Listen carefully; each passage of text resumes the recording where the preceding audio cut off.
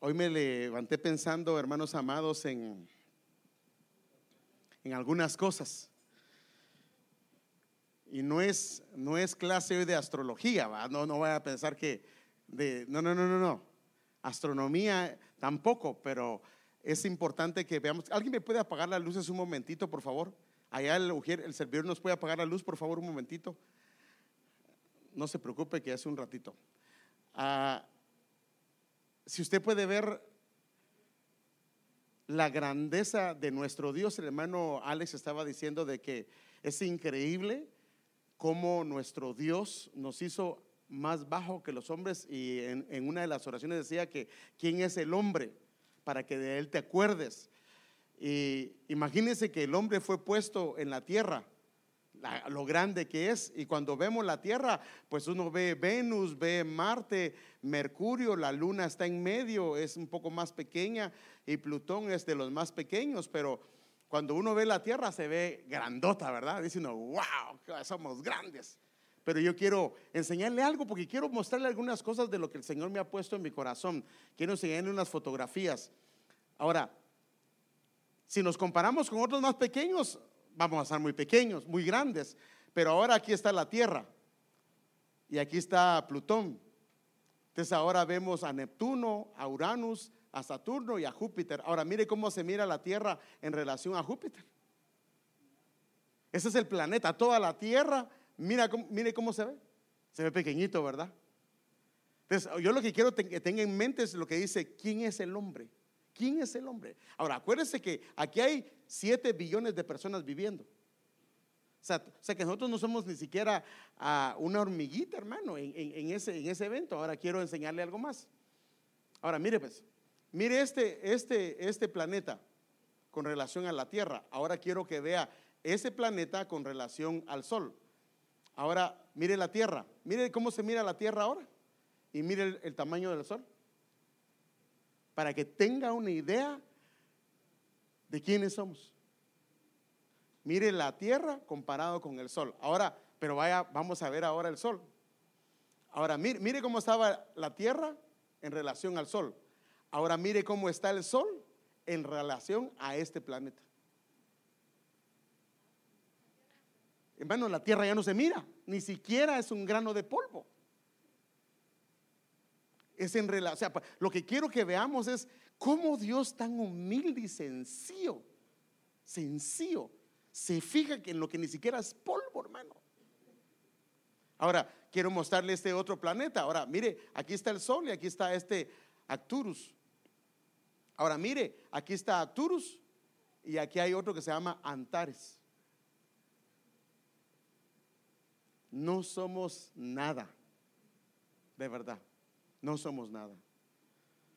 Yo quiero que veamos un video, porque antes de que comparta la palabra del Señor, quiero que veamos un video, porque quiero mostrarle algunas cosas de cómo muestran el espacio, porque yo quiero mostrar algunas cosas de esto. Por favor, hermanos, pueden poner el video y pongan la atención. Traté de buscar uno que fuera traducido al español, pero el español no es tan bueno, pero escúchenlo.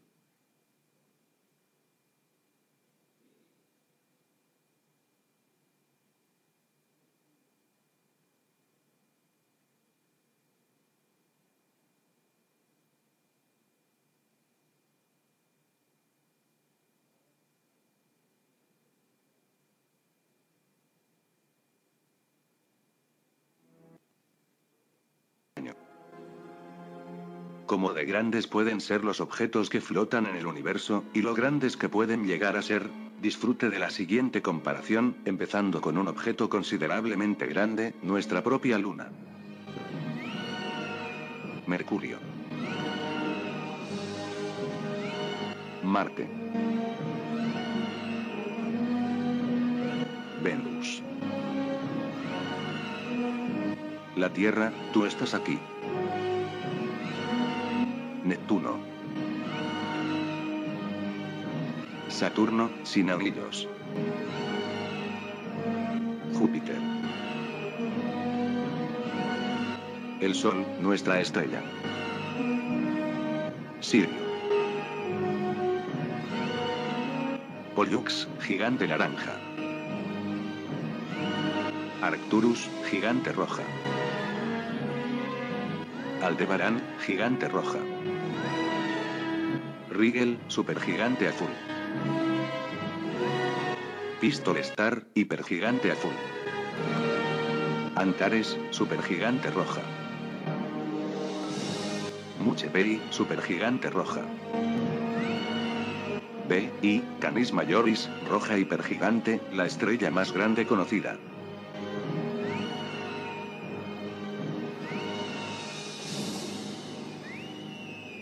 Este es el tamaño de la Tierra. Esta estrella tiene un diámetro de unos 2,8 billones de kilómetros. ¿Cómo se puede imaginar este tamaño? Piensa en un avión de pasajeros volando a lo largo de la superficie de esta estrella a 900 kilómetros por hora. Tomaría 1100 años en darle una sola vuelta.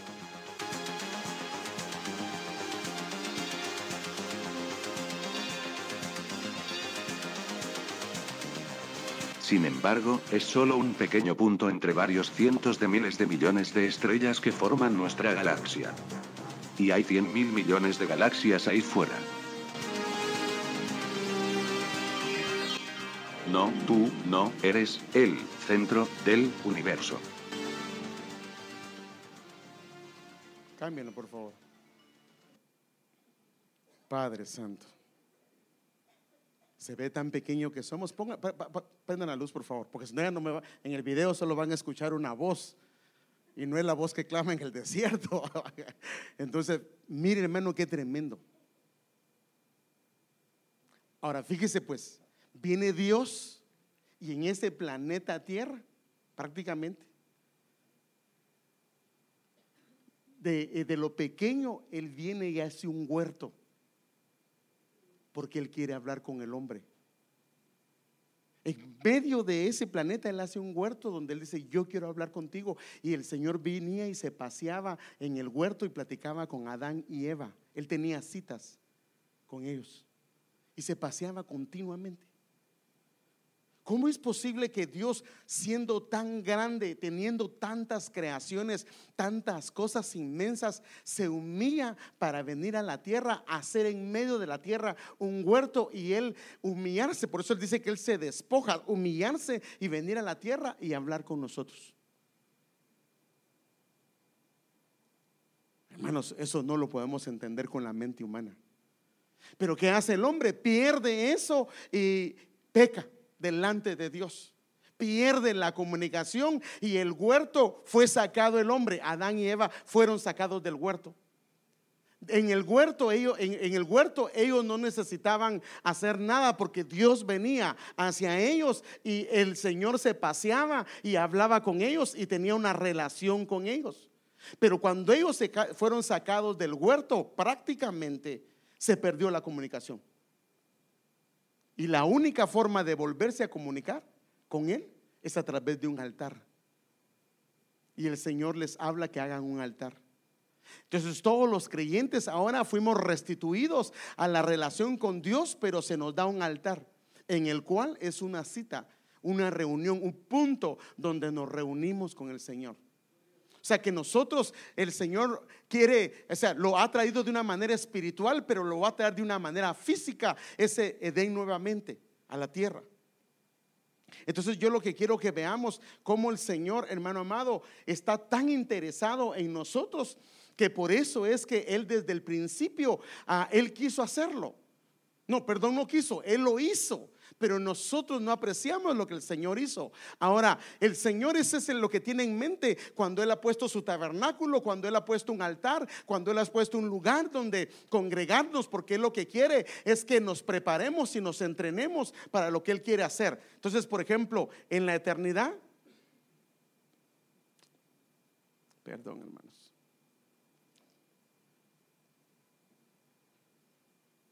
Entonces hay una nueva Jerusalén que prácticamente es como pero esto es en el futuro.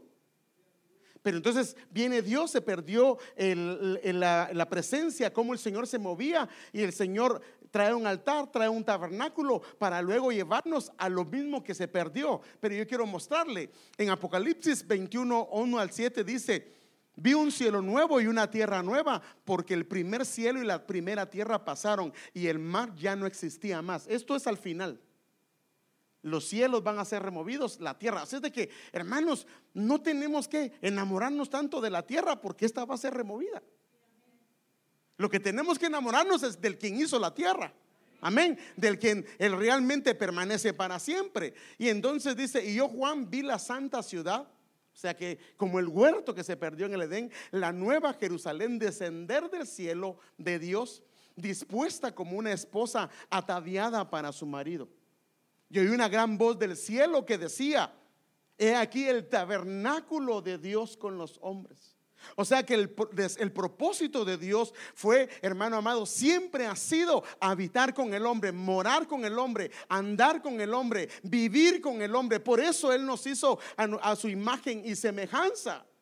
Pero nosotros, el enemigo nos ha engañado de una o de otra forma y hemos perdido esa gracia o esas formas de el Señor menearse. Pero yo quiero ver algunos detalles con respecto a esto. Entonces, he aquí el tabernáculo de Dios con los hombres. O sea que al final de todo, lo que va a hacer el Señor es lo que hizo al principio: traer su tabernáculo, porque Él lo que quiere es morar con nosotros, es vivir con nosotros, que estemos en su presencia. Y lo puede ver y dice: y Él morará con ellos. O sea, ¿cuál es el deseo de Dios?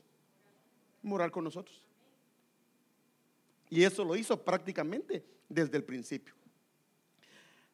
Ellos serán su pueblo y Dios mismo estará con ellos como su Dios, como estuvo prácticamente al principio. Ahora quiero llevarle a otro pasaje, porque quiero que vea algunos detalles de esto. Dice, sigue diciendo ese mismo pasaje: enjugará Dios toda lágrima de los ojos de ellos, y ya no habrá muerte, ni habrá más llanto, ni clamor, ni dolor, porque las primeras cosas pasaron. Y me dijo: hecho está.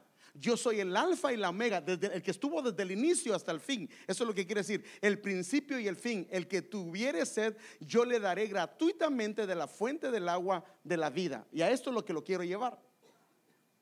El que venciere heredará todas las cosas, y yo seré su Dios y él será mi hijo.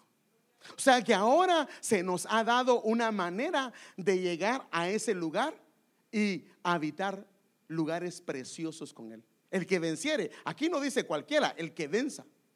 Dice: el que venza va a heredar estas cosas, lo que acabamos de leer. Y aparte que va a heredar las cosas, Él va a ser su Dios y Él va a ser su pueblo. Él va a ser su hijo. Perdón, ni siquiera lo relaciona con un pueblo, sino como un hijo, una relación de un padre a un hijo.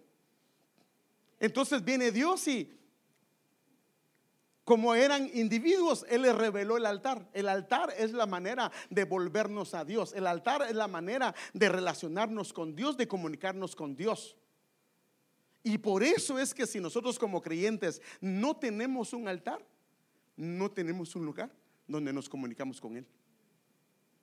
Deberíamos de tener un altar. Pero no para eso tenemos el de la iglesia, hermano. No, este es congregacional. Pero cada uno de nosotros debemos de tener un altar, un lugar donde nos vemos con Él. Porque el Señor bajaba cada cierto tiempo y se miraba con Adán y Eva. ¿Sabe cuándo fue? Cuando ellos no estaban preparados, cuando ellos habían pecado. Y como habían pecado, les daba miedo relacionarse con el Señor. Entonces, prácticamente el Señor lo hizo un altar para volver la comunicación, la relación, esa intimidad de amor entre Él y su pueblo. Pero como ahora el pueblo crece, el Señor escoge una familia y prácticamente le da un diseño a Moisés y le dice: yo quiero que hagas un tabernáculo. Y el tabernáculo tenía varias funciones. Una de las razones por que el Señor le mandó a hacer un tabernáculo es lo mismo que Él quiere hacer al final. Él quiere morar en medio de nosotros. Él quiere moverse en medio de nosotros. Pero mientras el Señor esté en medio de nuestra familia, de nuestra vida, de nuestra casa, de nuestro hogar, va a haber un balance en nosotros. Va a haber bendición, va a haber prosperidad, va a haber un camino recto, va a haber lo mejor va a venir a nuestra vida. ¿Por qué? Porque Él siempre va a ser accesible. El problema de nosotros es que si no acudimos a este lugar es voluntario. Este lugar, usted y yo decidimos si vamos o no vamos. tomamos o decidimos si ignoramos o no ignoramos ese lugar. Ahora, si entendemos la función que tiene ese lugar, lo que vamos a hacer es acudir todos los días, acudir cuantas veces haya una cita, una reunión, porque en lo que estábamos haciendo hoy es traerle incienso, fragancia agradable para que Él sea honrado y glorificado. Entonces nosotros, su pueblo, lo que tenemos que hacer es acudir a ese lugar y decirle: aquí estamos, Señor, estamos agradecidos. Lo que has hecho esta semana nos has bendecido, has guardado mi familia, has cuidado mi casa, has sido bueno conmigo, y eso son muestras de que lo amamos y Él tiene un lugar importante en nuestras vidas.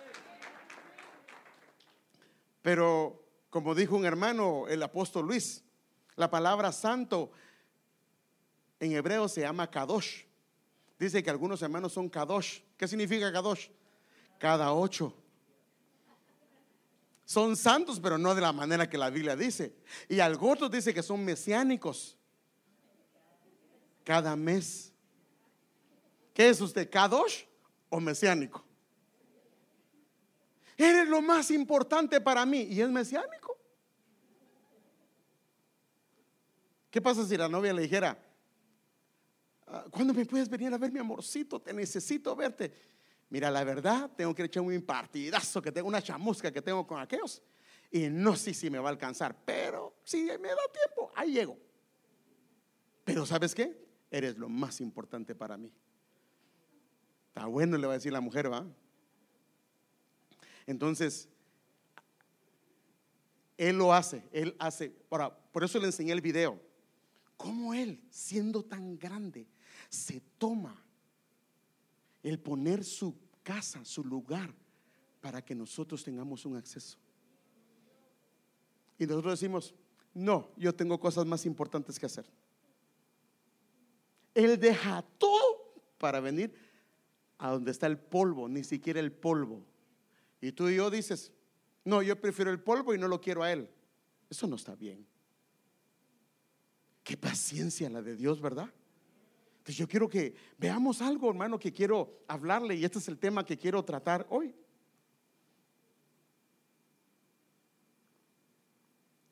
Josué, dice la Biblia, que no se apartaba del tabernáculo. Yo quiero hablar de este joven, porque este joven tiene muchas cosas que decirnos, y ahorita quiero enseñarle por qué este joven tiene muchas cosas que decirnos. La Biblia dice que José no se apartaba, así dice, nunca se apartaba del tabernáculo. Pero lo curioso es que era un joven, que normalmente nosotros los jóvenes, bueno, nosotros los, aleluya, son como Caleb, Señor, ¿ah? Sí, porque Caleb tenía 80 años y él dijo: me siento pero puro pollito, dijo él. Que Dios nos dé lo de Abraham, ¿verdad? No la vejez, sino esa que tenía 100 años, se sentía pero puro pollonazo, hermano. Y Sara también. Y no sé, las mujeres no se quedan atrás, porque la Sara se puso preciosa y bella, hermano. ¿Sí o no? La chuleaban, hermano, si se la querían robar. Ahí sí le falló a Abraham, ¿verdad? Porque se la estaban chuleando y él se hizo el loco, ¿eh? Espero que usted no se haga el loco si hacen algo así, ¿va? Tampoco se trata que agarre del buche a los hermanos. No, perdón, no a los hermanos, sino a los del mundo. Porque los hermanos no creo que lo hagan, ¿verdad?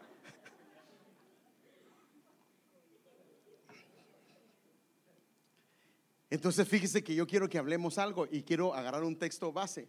Es Éxodo 33:11. Mire lo que dice.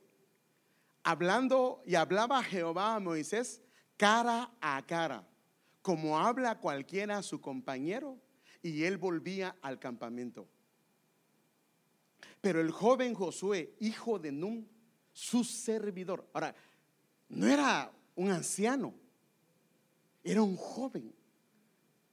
El joven Josué, hijo de Nun, su servidor. En otros dice su esclavo, su ayudante, lo que usted quiera ponerle. Dice: nunca se apartaba de en medio del tabernáculo. Entonces, cuando un día estaban unos hermanos hablando de este Josué, pero mencionaron este versículo, se me hizo un rema a mí y dije: Señor, yo quiero compartir algo de eso, y yo quiero hablarles de eso. Este joven tiene muchas cosas que decirnos. No puedo entrar en tanto detalle porque si no, ya ve que me alargaría, pero quiero ir a algunas cosas que son puntuales con respecto a él. Y lo que me asombra es que él era joven. Ahorita vamos a ver que es la palabra Nahar en hebreo, y esta palabra es de la infancia a la adolescencia. O sea que 18 años, 15 a 18 años.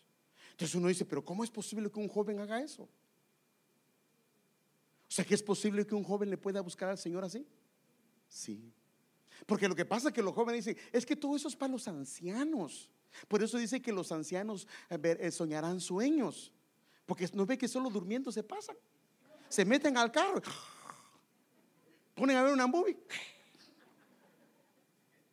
En cambio las visiones son para los jóvenes. No, también los jóvenes se duermen, yo he visto algunos. Pero no es por eso. No es por eso. Entonces yo quiero enseñarle algo. Mire Josué y algunas cosas que son significativas. No voy a tratar en detalle esto, sino solo quiero mostrarles le estoy tratando de llevar ahí para que vea, hermano amado, quién es este joven. Y si se interesa puede leer Éxodo, Números, Levítico, y también puede leer Josué, y ahí va a encontrar muchas cosas de él. Es increíble lo que aparece de este joven. Primero, este era un guerrero, hermano. La primera vez que Israel salió a la batalla en el desierto, Moisés le designó a él a cargo de que peleara contra los de Amalek. La primera vez a él se lo asignaron, siendo un joven, hermano. O sea que un joven, si se mete con Dios, puede ser una persona que batalle con Dios. Porque uno piensa que solo los adultos lo hacen, solo los adultos son guerreros en Dios. No, un joven puede ser un guerrero en Dios, pero tiene que meterse. Este es designado por la Biblia un siervo, y se refiere a él en Éxodo 24:3 como el siervo. Subió con Moisés al monte y lo esperó. Imagínense, hermano, qué tremendo eso. Moisés subió al monte. A ver, ¿cuántos días piensa que subió al monte cuando Dios lo llamó? A ver, alguien que me diga. 40 días. ¿Y sabe qué dice la Biblia? Que esos 40 días él subió, haga de cuenta que el monte hasta acá es hasta acá arriba. Entonces Josué se quedó a la mitad del monte, y luego había una parte del monte donde había una nube que cubría el lugar. Y entonces Josué se quedó esperando, y Moisés subió al monte 40 días y 40 noches, y él lo esperó 40 días. Así dice la Biblia. Déjeme ver si le enseño. Déjeme ver si le enseño esa parte. Aquí está. Entonces Jehová dijo a Moisés: sube a mí al monte y espera allá, y te daré todas las tablas de piedra y la ley y mandamientos que he escrito para enseñarles. Y se levantó Moisés con Josué su servidor, y Moisés subió al monte de Dios. Y dijo a los ancianos: esperadnos aquí hasta que volvamos a vosotros. Dice volvamos, o sea que se fue con Josué hasta que volvamos a vosotros. Y aquí Aarón y Hur estarán con vosotros. El que tuviera asuntos, acuda a ellos. Entonces Moisés subió al monte, y una nube cubrió el monte, y la gloria de Jehová reposó sobre el monte Sinaí, y la nube los cubrió. Y la nube lo cubrió por 6 días, y al séptimo día lo llamó Dios de en medio de la nube. Lo que quiero explicarle es que prácticamente él estuvo esos 40 días, estuvo ahí. ¿Cómo es posible? ¿Qué hubiera hecho usted? Ya viene la de Moisés ahorita. No, ya no puedo esperarlo. No puedo esperarlo, porque esto es más importante. O ya viene la de Josué. O no, es que me voy a ver una movie. No. 40 días, hermano. ¿Cómo le hizo? Yo no lo sé. Pero ese hombre, así dice la Biblia, que estuvo 40 días con él, esperándole. Mire la perseverancia. Pero lo que me asombra pues es la juventud de él. Estuvo en el grupo de los 12 espías que fue a investigar la tierra. Prácticamente dio un fiel informe de la tierra, de lo que Dios había hecho. Era el sucesor prácticamente. Por estos detalles él fue sucesor de Moisés.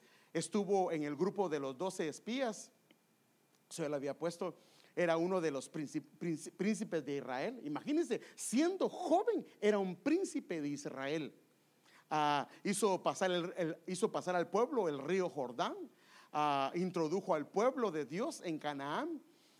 Y circuncidó al pueblo de Dios en Gilgal. Y derribó los muros de Jericó. Ahora, estos son solo algunas cosas que le estoy mostrando. Usted puede tomarle una foto y las puede indagar si quiere en su Biblia, porque ahí le puse las citas para que usted lo pueda ver. Pero ahora, déjeme mostrarle prácticamente lo siguiente. Estas son las primeras 12 cosas. Estas son las siguientes: repartió la tierra de Canaán, coloca las piedras como memorial, vio al príncipe del ejército de Jehová. Fue el soldado que fue alentado y fortalecido por el Señor. Fue Josué, renueva el pacto en Ebal y Gerizim. Mire, hermano, este joven, ¿sabe qué hizo? Estaban en una batalla y no les alcanzó el día. ¿Sabe qué hizo? Oró y dijo: sol, detente. Y todo un día el sol se paró. ¿Cómo ves?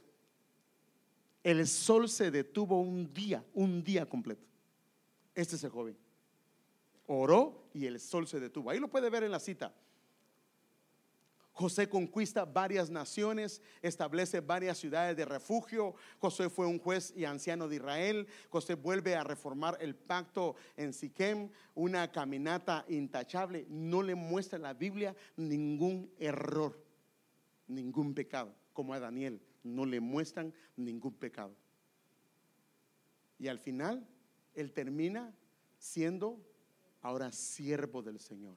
Primero fue siervo de Moisés y ahora, ¿alguien me puede leer esa cita? Josué 24-29, por favor.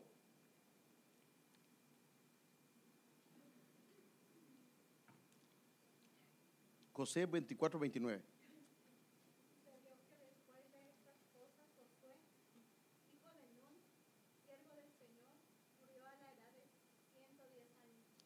Josué, hijo de Nun, siervo de Jehová o siervo del Señor. ¿Quiere terminar usted como siervo del Señor? Hermano, ese es el anhelo de alguien que ama al Señor. ¿Se recuerda que hay 5 estaturas? Hay 5 estaturas de crecimiento: oyente, discípulo, oyente, creyente, discípulo, siervo y amigo de Dios. Qué tremendo, hermanos. Ahora, fíjese por qué razón es que Dios hace todo esto. Si usted y yo ahorita miramos a Dios, no podemos hablar con Él. Todo el mundo queremos, pero no podemos, no aguantaríamos, porque no tenemos la madurez y la posición para poder hablar con Él. Los hombres que han hablado con Él han caído casi medio muertos, hermano, cuando han hablado con Él. Entonces por eso Él puso el tabernáculo, puso su casa para que comencemos a levantarnos. Y la vida de Dios, y cada vez que nos exponemos a Él, cada vez comenzamos a crecer y nos está preparando, porque al final Él lo que quiere es morar con nosotros. Pero si nosotros no fuimos renovados y restaurados, ¿cómo va a morar con nosotros? Entonces, todas las venidas a la iglesia a buscar su rostro en su casa, en su altar, es para renovar todo lo que está, porque nuestra carne, por eso dice que el cielo no heredará carne ni sangre. Esta vieja naturaleza tiene que morir. Tiene que morir. Entonces yo quiero ir prácticamente hoy a analizar, a hacerle un análisis a este hombre. Y hablaba Jehová a Moisés cara a cara, como habla cualquiera a su compañero, y él volvía al campamento. Pero el joven Josué, hijo de Nun, su servidor, nunca se apartaba de en medio del tabernáculo. Ahora, el joven le estaba hablando que es la palabra Nahar, que esta palabra es un muchacho de edad de la infancia hasta la adolescencia. Lo puede buscar en el diccionario Strong. Eso es lo que dice la Biblia. Creado o un hijo hombre, o también puede ser una muchacha si es del lado femenino, un joven, un pastor, un pequeño, un servidor.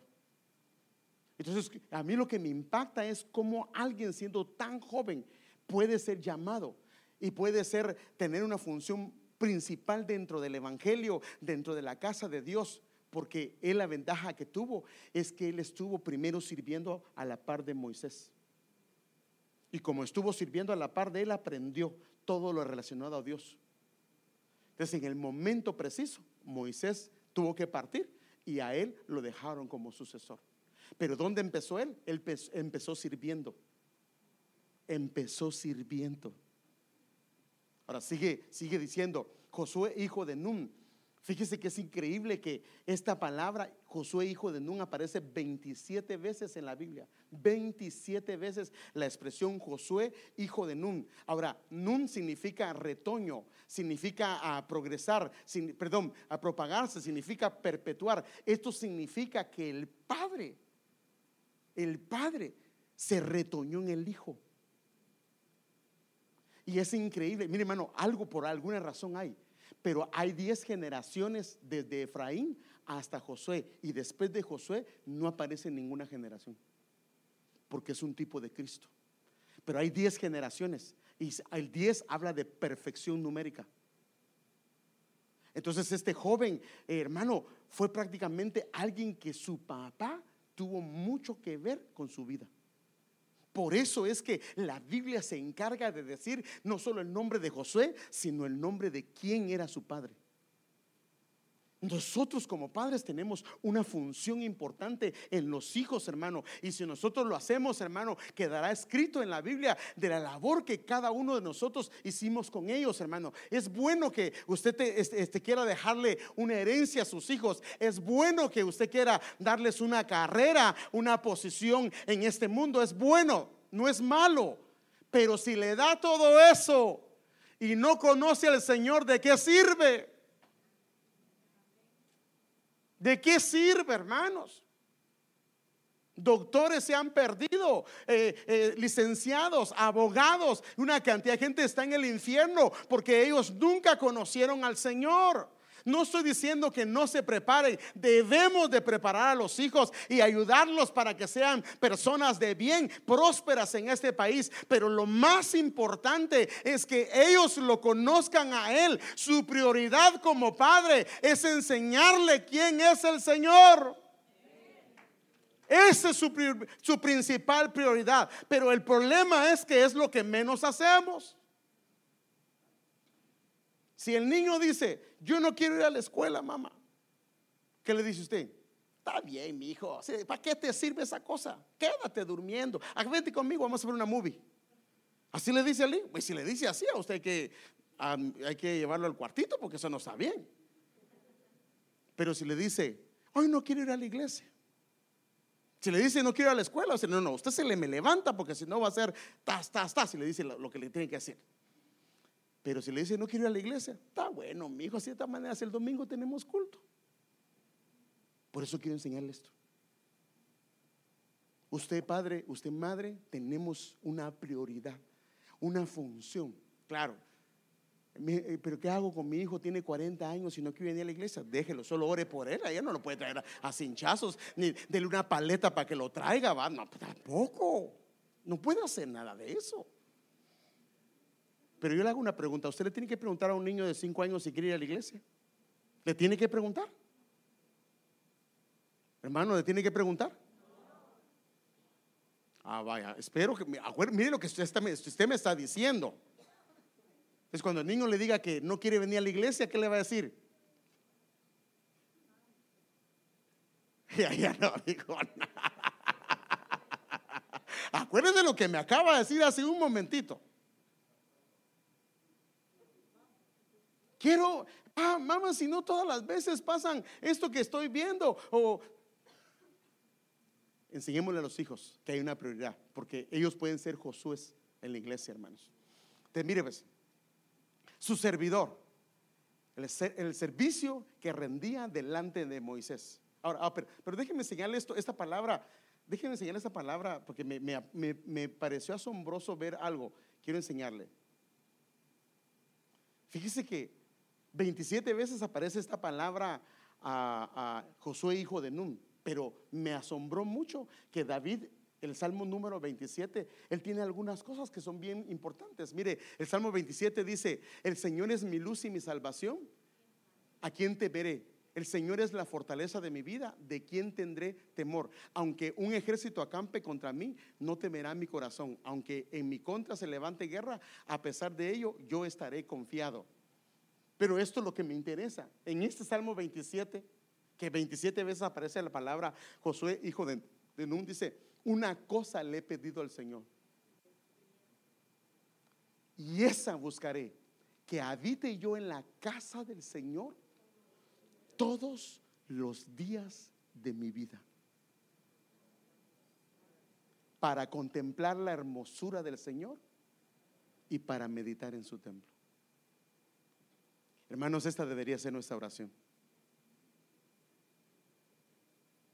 No hay otra prioridad más grande que esto. No hay, no lo hay, hermanos.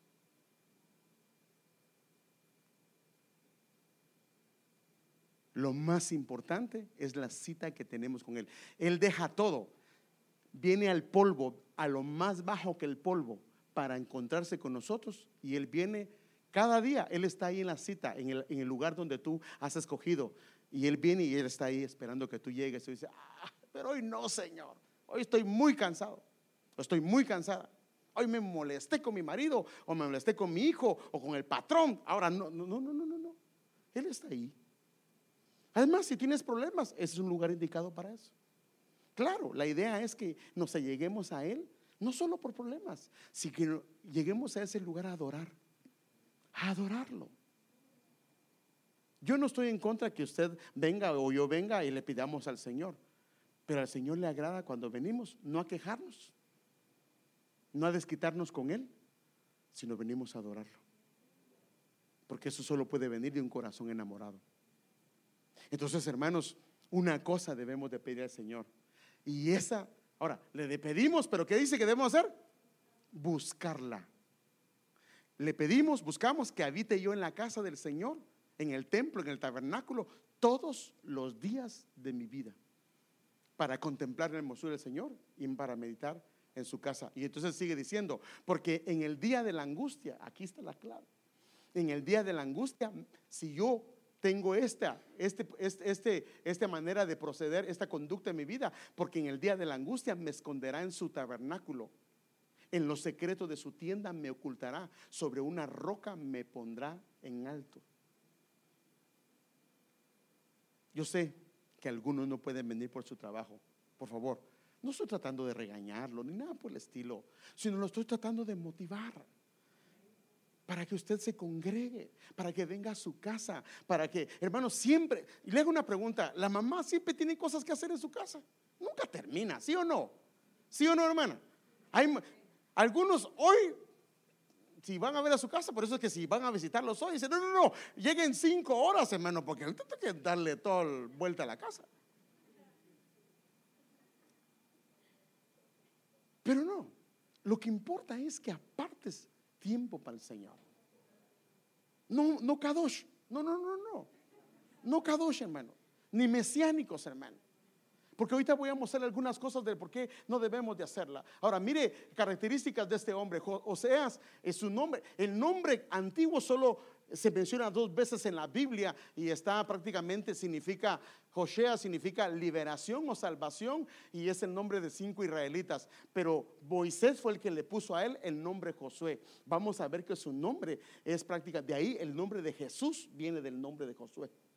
Y su significado prácticamente, aquí lo puede ver, prácticamente donde dice Números 13 y 16: estos son los nombres de los varones que Moisés envió a reconocer la tierra. Y a Oseas, hijo de Nun, le puso Moisés el nombre de Josué, que es Yehoshua, que prácticamente significa Jehová es salvación. Porque el nombre era liberación o salvación, o soy libertador o soy salvación. Y dice Moisés: no, tú no eres libertador de salvación, sino que el Señor es tu salvación. Él es tu salvación.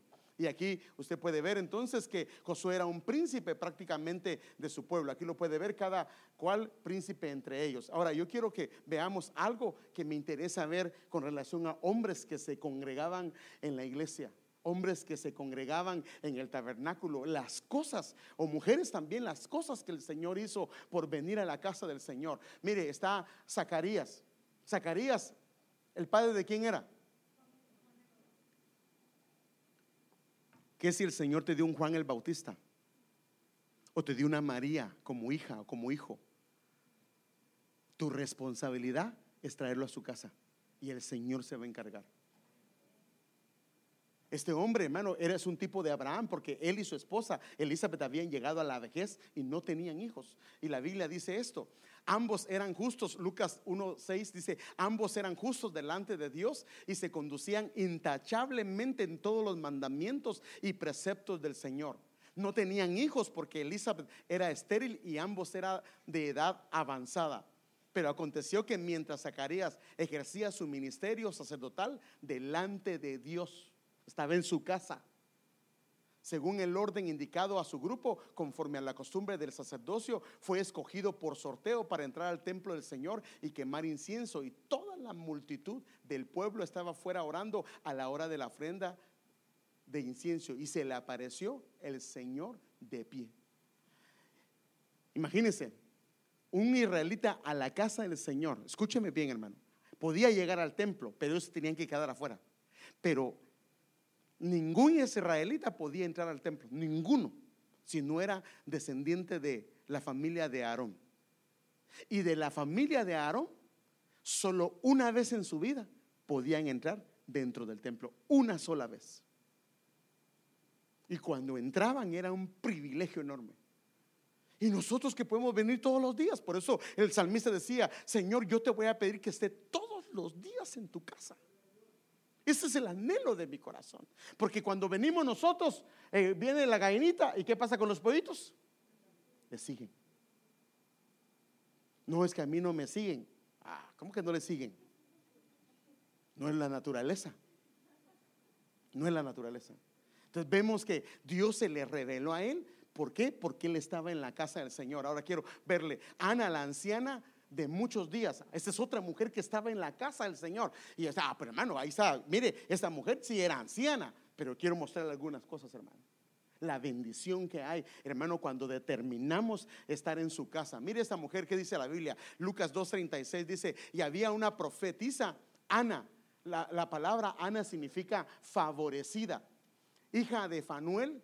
O sea, Fanuel viene de la palabra Peniel, que significa la cara de Dios. Por eso es que Peniel Betel significa casa de Dios.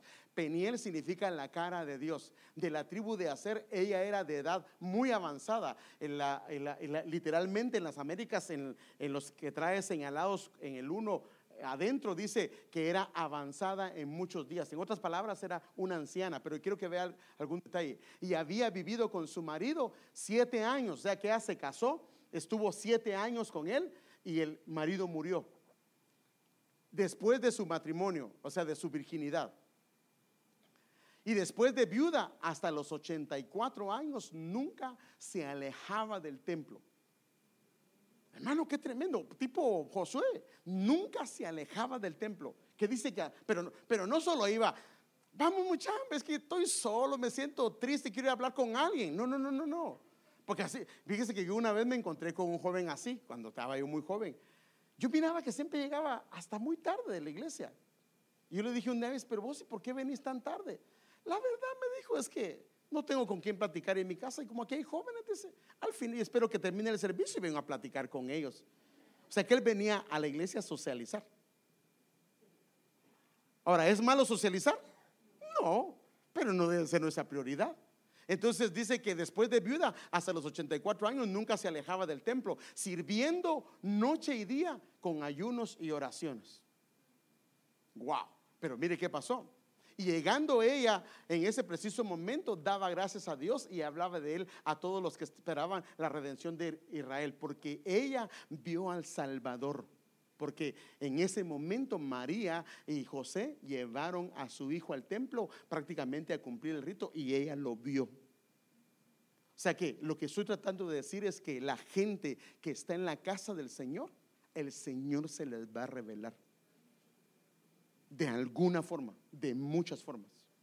Porque el Señor no quiere, escúcheme, porque mire hermano, déjeme decirle algo. No es lo mismo saber que Él existe a palparlo, a sentirlo, a experimentarlo, a verlo. No es lo mismo, hermanos. No es lo mismo. Y Él quiere que tengamos experiencias, porque las experiencias nos hacen tener sabiduría. Las experiencias afirman nuestro corazón. Las experiencias nos hacen tener determinaciones en las cosas del Señor. Entonces por esto es que el Señor quiere revelarse a nosotros, y le estoy mostrando de personas que pueden ser. Primero, Zacarías fue prácticamente el padre y Elizabeth de un Juan el Bautista. Tú puedes tener un Juan el Bautista, puedes tener prácticamente a un Samuel que está en tu casa, hermano, y el deseo de Dios es que lo adiestres, lo cuides, lo lleves, lo conduzcas a la casa del Señor para que Dios lo use poderosamente a él. Pero tú tienes que hacer tu parte. Ahora quiero enseñarle algo. El nombre del Señor Jesús viene del nombre Josué. Por eso es que la transcripción del hebreo es Yeshua, que es la forma tardía de Yehoshua, que prácticamente es decir Josué, que es prácticamente el Señor es salvación. O sea que el nombre del Señor viene del nombre. O sea que prácticamente, imagínense qué tremendo, que Josué es un tipo del Señor Jesucristo. Tan agradado estaba el Señor con este joven. Le recomiendo que lo lea. Bueno, ahora quiero verle el ejemplo del Hijo de Dios. El Hijo de Dios. Le hago una pregunta: ¿tenía el Señor Jesús necesidad de ir al templo? No.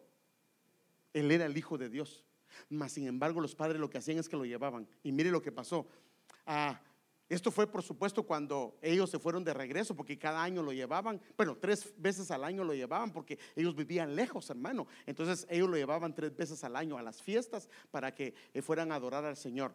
Ellos hacían su parte, pero lo que pasó fue que cuando regresaron se les perdió. Y mire lo que pasó: cuando le vieron se maravillaron, porque regresaron ellos y después de 3 días lo encontraron. Cuando le vieron se maravillaron, y su madre le dijo: hijo, ¿por qué has hecho así con nosotros? He aquí, tu padre y yo te buscamos con angustia. Entonces mira la respuesta de él. Entonces él les dijo: ¿por qué me buscabais? ¿No sabías que en los asuntos de mi padre me es necesario estar? Pero mire lo que pasa. Ella le dice: ¿no sabes que tu padre y yo te hemos buscado con angustia? Y entonces él le responde, si lo hubiera oído alguien, dice: ¿cómo es eso que le dice tu padre y yo te buscamos? Y él le dice: ¿no sabes que en la casa de mi padre me conviene estar? Es que José no era su padre, sí, era su padre adoptivo, pero él sabía que era algo, lo que él necesitaba estar en la casa, pero ellos no entendieron lo que el Señor les hablaba. Otra versión dice: y él le respondió: ¿cómo es que me buscabas? ¿No sabías que yo debo emplearme en las cosas que miran al servicio de mi Padre? Entonces sus hijos, mis hijos, nosotros debemos de ocuparnos en las cosas del Rey. Si nos ocupamos en las cosas del Rey, el Señor se va a encargar de su esposa, su esposo, sus hijos, sus finanzas, su casa, su salud. Hermano, el mejor seguro es que nuestros hijos conozcan al Padre. Eso es lo mejor. Está bien que los quieras educar con las mejores educaciones, esto es buenísimo, pero lo mejor, porque fíjese, ¿ves? Cuando un niño haya gracia, una niña haya gracia delante de Dios, ¿sabe qué hace Dios? Lo comienza a prosperar de una manera, porque hermano, la riqueza viene del Señor, la bendición viene de Él. El Señor los comienza a prosperar y los levanta en donde quiera que estén, y les abre puertas, les da oportunidades. ¿Por qué? Porque Dios ama a los que le aman. Entonces yo quiero mostrarle aquí algunas cosas. Mire esta versión lo que dice: ¿por qué me buscaban? Le respondió Jesús: ¿no se les ocurrió pensar que estaba en el templo ocupado en los asuntos de mi Padre? Entonces la pregunta aquí es: ¿en qué estás ocupado tú? Porque tú necesitas ocuparte en las cosas. Mejor hago una pregunta primero: ¿es su papá él o no es su papá? Porque le voy a hacer la otra pregunta, ¿verdad? Pero hermanos, usted no puede negar al Señor. ¿Es o no es su papá? Pues yo pienso que no, todo está. ¿Es su papá o no es su papá? Vale. Entonces el Señor nos dio el ejemplo que dice que debemos de ocuparnos en las cosas de nuestro papá. Ahora, si yo, mire, ¿sabe cómo lo ve uno que el papá es del Real Madrid? ¿Y qué camisola usa el hijo? Del Barça, para que le duela. No, ¿sí o no, hermanos? Del Real Madrid. Y si es del Barça, a no ser que la mujer no lo quiera, dice: no, ponte del Barça para que tu papá se enoje, va. Pues eso es una cosa.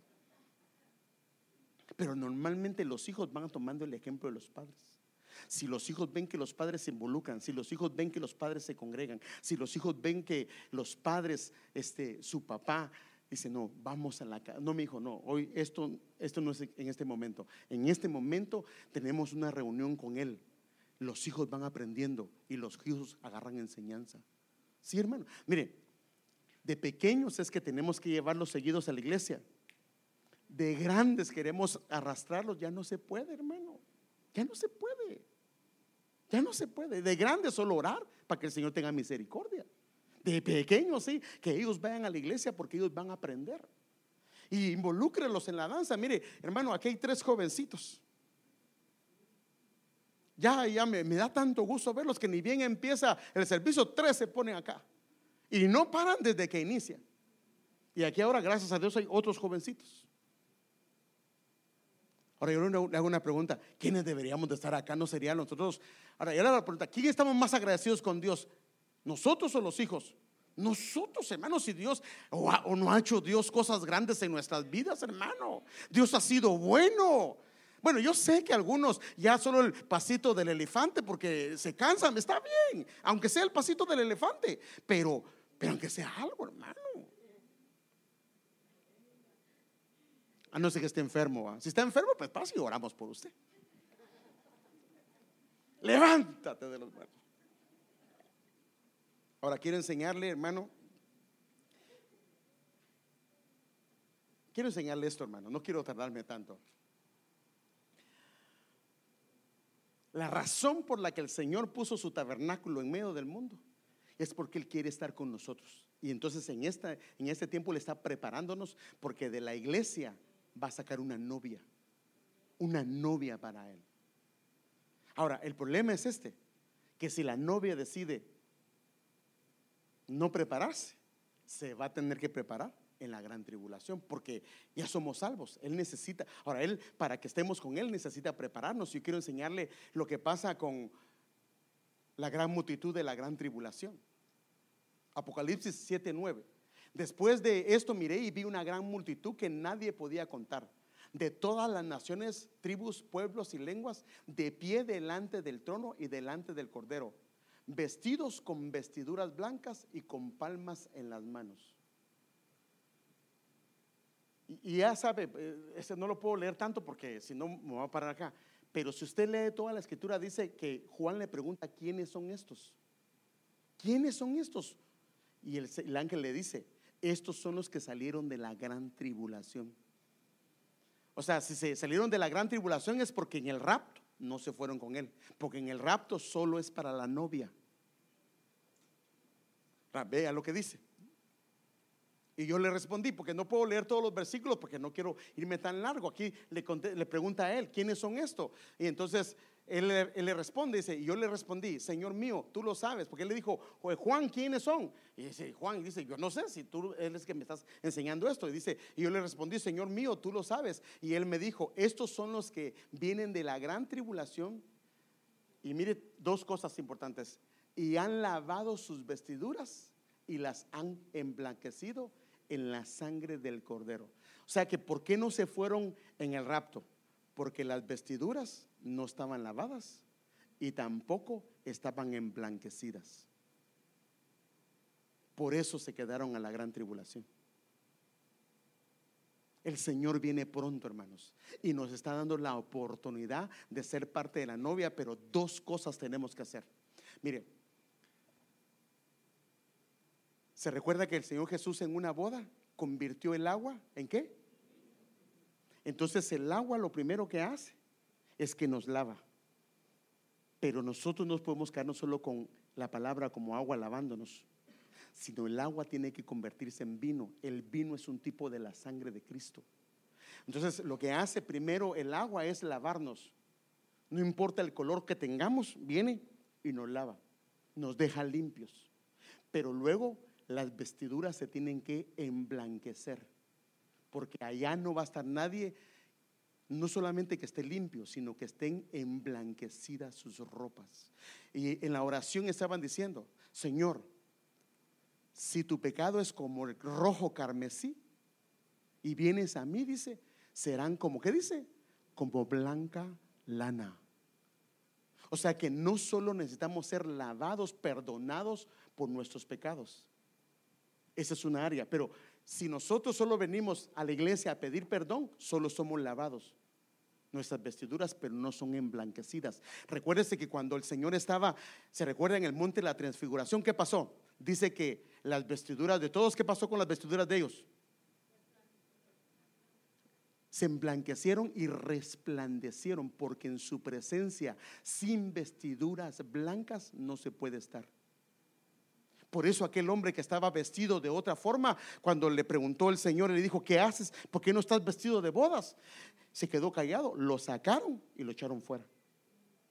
Entonces nosotros necesitamos lavarnos con la palabra, pero necesitamos emblanquecernos. Ahora, ¿qué pasa si no lo hacemos? La gente lo va a hacer en la gran tribulación. Y la tribulación es de 7 años, cual nunca ha habido. Entonces lo que el Señor te está diciendo es que el Señor puso el tabernáculo en medio de la tierra, en una congregación, para que tú te congregues y tú, tu esposa, tus hijos, podamos lavar nuestras vestiduras a través de la palabra, a través de la adoración, a través de la alabanza, y que también ahí mismo nuestras vestiduras se emblanquezcan para que tengan el color para poder estar en ese lugar. Entonces, en este caso, como no se fue esta parte de la iglesia, que la Biblia dice que eran multitudes, si usted lo lee, son multitudes. La Biblia dice que eran multitudes de todas partes del mundo. Pero como no tenían sus vestiduras blancas ni estaban limpiados, en la gran tribulación tuvieron que pasar. Ahora, ¿por qué es que hace Dios esto? Por eso están delante del trono de Dios y le sirven día y noche en su templo. O sea que si no hay vestiduras lavadas y emblanquecidas, no se puede servir al Cordero, no se puede estar delante de él. Por eso es que a un Josué, a un Moisés, el Señor le tuvo que decir: quita las sandalias de tus pies, porque el lugar en que estás, ¿qué dijo? Santo es. Cuando fueron transfigurados, necesitaban sus vestiduras ser limpias. Josué tuvo que ser quitada, eso es otro Josué, quitada su vestidura sucia y puestas unas vestiduras nuevas. Necesitamos prácticamente ser limpiados y emblanquecidos. Ahora dice, por eso están, o sea, si no tienen vestiduras, no se puede hacer. Entonces, como tienen vestiduras, por eso están delante del trono de Dios y le sirven día y noche en su templo. ¿Pero en qué templo? No es en la iglesia terrenal. Esta es la nueva Jerusalén que descendió del cielo. O sea que sin vestiduras limpiadas y emblanquecidas no se puede servir delante de él. Que necesitamos cambiar nuestras vestiduras. No, perdón, nuestras vestiduras, emblanquecer nuestras vestiduras. Y mire que dice, ahora, y el que está sentado en el trono extenderá su tabernáculo sobre ellos. Lo mismo que le estaba hablando al principio. Porque es el deseo de Dios, morar con nosotros. Pero si no estamos preparados, por eso a Moisés le dijeron: no puedes verme, porque si me ves, ¿qué dijo? Vas a morir. Por eso es que el Dios puso el tabernáculo, para que ahí, porque se recuerda qué pasó con Moisés cuando iba al monte y estuvo 40 días. ¿Qué pasó con su rostro? Resplandeció. Entonces Dios quiere llevarnos a su casa para que ahí resplandezcamos, se cambien nuestras vestiduras, se limpien nuestras vestiduras. Entonces, ¿qué pasó con ellos? Entonces ya no tendrán hambre ni sed, ni el sol los abatirá, ya no tendrán hambre ni sed, ni el sol los abatirá, ni calor alguno. Entonces yo le hago la pregunta: a estos que salieron de la gran tribulación, ¿tuvieron hambre? Hermanos, ahí dice, como estaban en la gran tribulación, tuvieron hambre, tuvieron sed. El sol, dice la Biblia, que se va a acercar. Hermanos, así dice la Biblia. El sol se va a acercar y, hermanos, va a haber el calor de aquí, no es nada. Y no crea que lo estoy asustando, porque no voy a hacer un llamado de salvación, porque creo que todos somos cristianos, sino estoy haciendo un llamado de parte de Dios, que Dios quiere limpiar nuestras vestiduras y emblanquecerlas. Y estoy haciendo un llamado para que tomemos el ejemplo de Josué, de volvernos a su casa, de pedirle al Señor que nos dé un amor por su casa, un amor por estar delante de él. Pero no solo venir a su casa, sino servirle, dedicarnos a él, hermano. Nosotros fuimos llamados para estar en su presencia. Y entonces ya no tendrán los que salen de la gran tribulación ya no tendrán hambre, no tendrán sed, el sol no los abatirá ni calor alguno, pues el cordero en medio del trono los pastoreará y los guiará a manantiales de agua, de vida, y Dios enjugará toda lágrima de los ojos de ellos. Pongámonos de pie. Se me fue el tiempo, hermanos.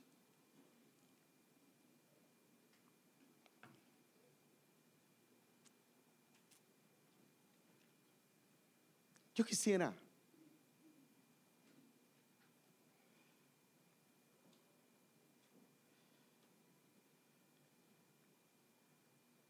que hiciéramos esta oración, que le pidiéramos al Señor lo que hizo este hombre, hermano. Una cosa le he pedido al Señor.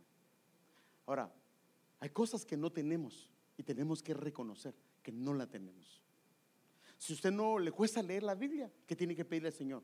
Señor, dame hambre de leer tu palabra. Si le cuesta orar, ¿qué tiene que pedirle al Señor?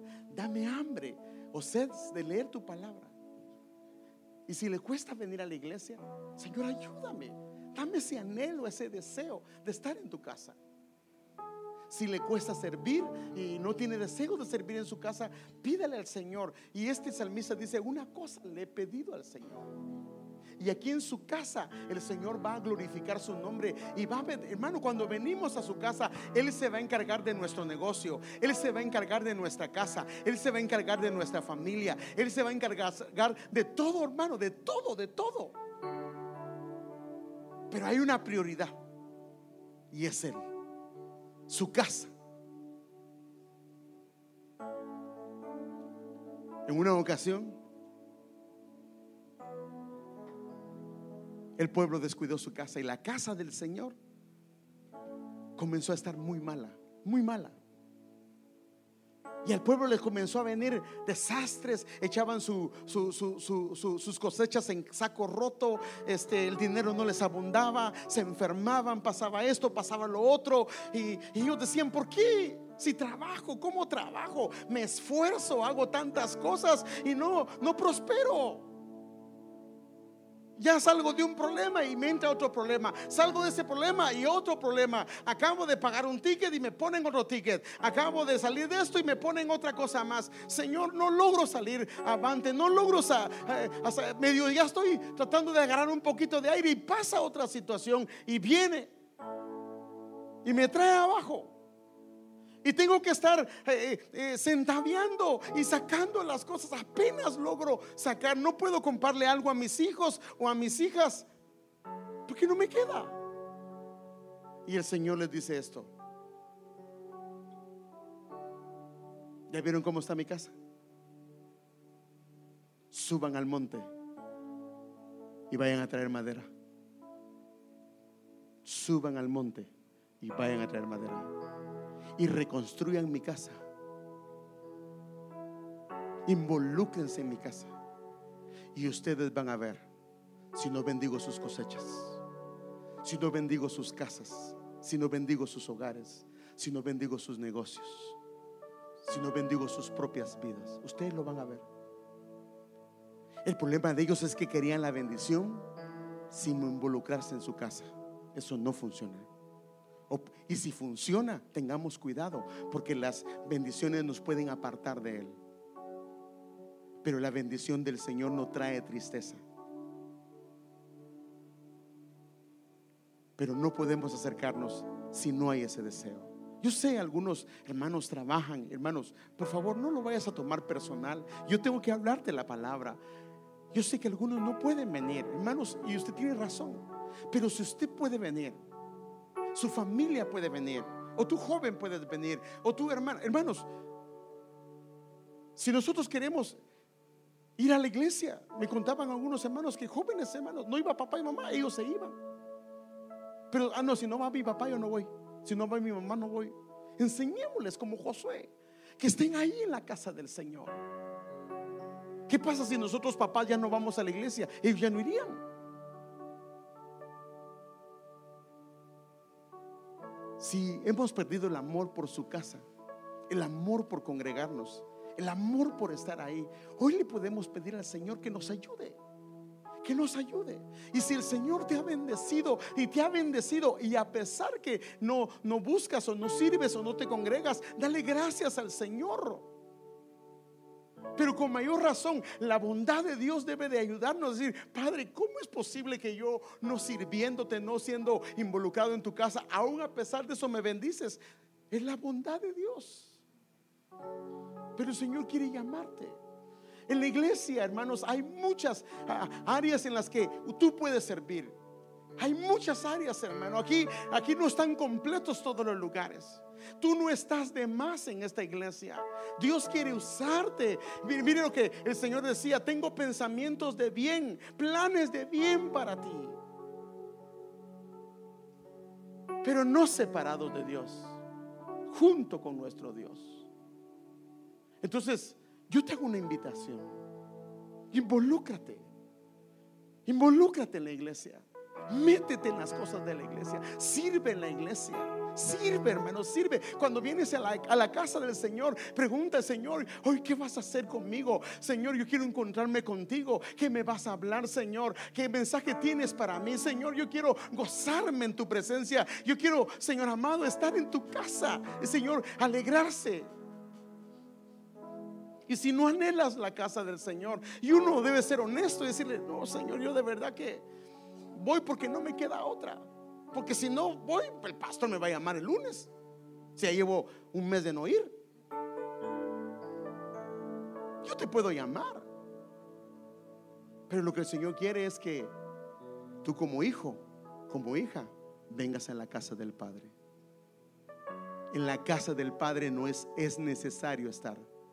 Tenemos que involucrarnos en las cosas del Señor, porque Dios tiene planes para ti, porque su tabernáculo va a descender y ahí vas a estar sirviéndole. Pero no vas a poder servirle en ese lugar, en esa ciudad que va a venir, si aquí no lo hacemos. Ahora, el asunto es que para hacerlo tenemos que lavar nuestras vestiduras y tenemos que emblanquecerlas. Ese es el orden de Dios. Cierra tus ojitos.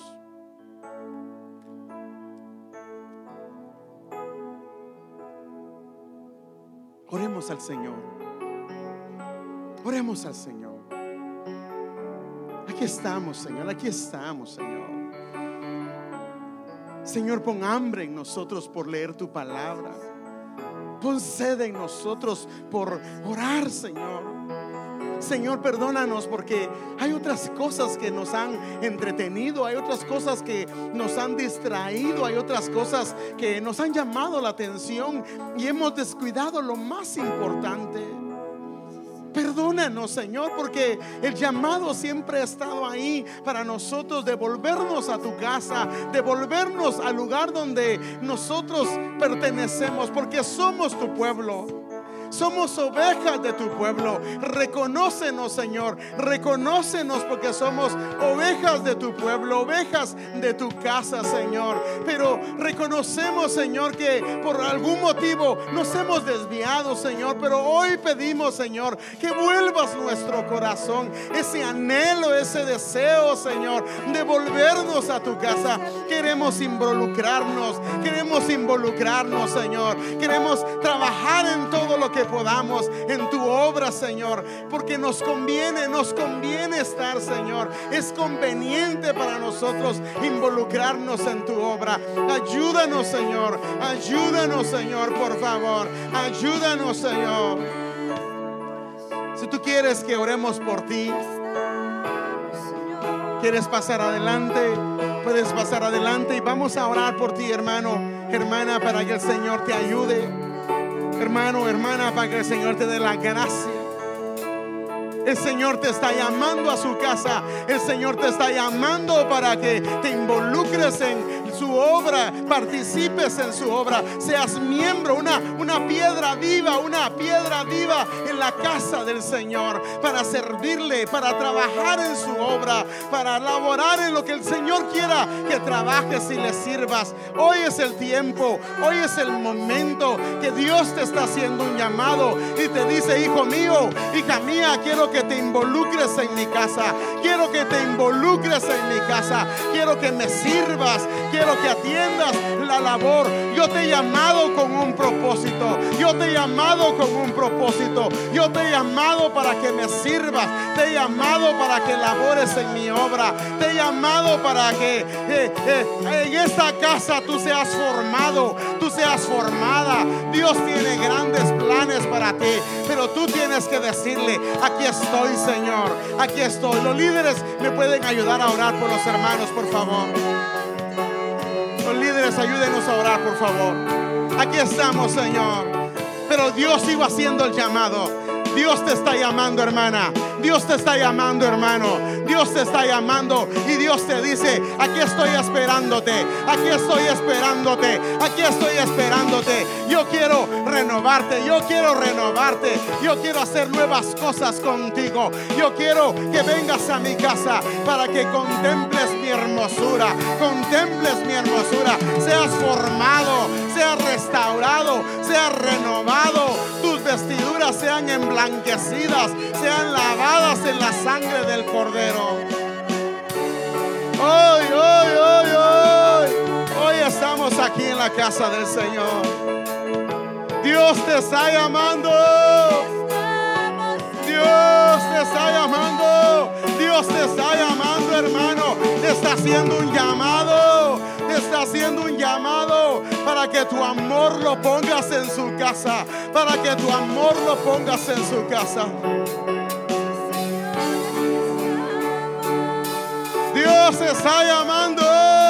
Dios está llamando a su pueblo, está llamando a sus hijos, está llamando a sus hijas, está llamando al pueblo que ha destinado para este tiempo. Ven, hermano, ven, hermano, ven que Dios te está llamando. Tiene planes para ti, tiene planes para ti, tiene planes para ti, tiene planes para ti. Él tiene planes para ti. Los planes del Señor son grandes. Los planes del Señor son grandes. Los planes del Señor son grandes.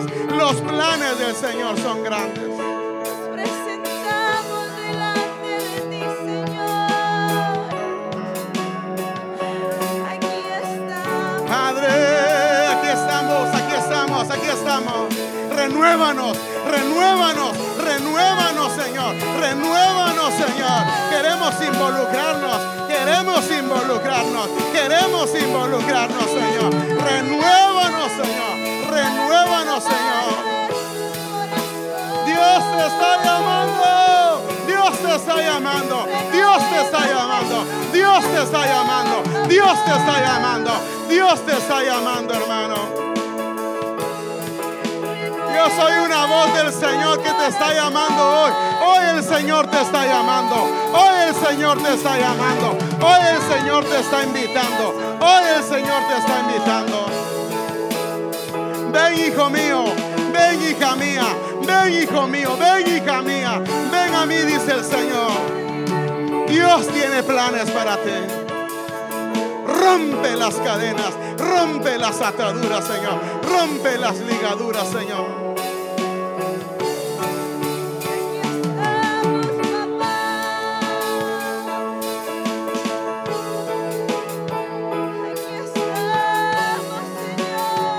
Gracias, Señor. Aquí estamos, Señor. Renueva, renueva, renueva, Señor. Renueva, Señor, renueva, Señor. Renueva, Señor.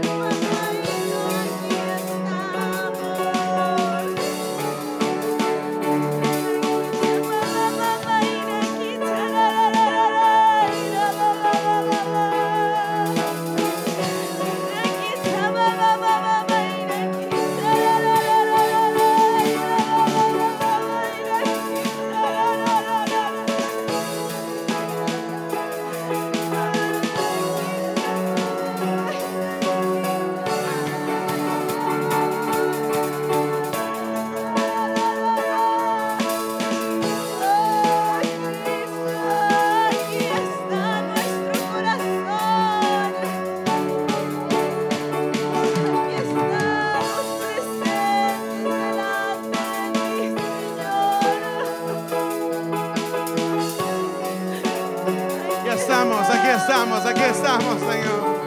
Aquí estamos, Señor. Te queremos servir, te queremos servir, te queremos servir. Dios te está llamando, Dios te está llamando, Dios te está llamando, Dios te está llamando. Yo te digo lo que el Señor quiere contigo. Dios te está llamando, por eso te está hablando esta tarde. Por eso te está hablando esta tarde, hermano. Por eso te está hablando esta tarde.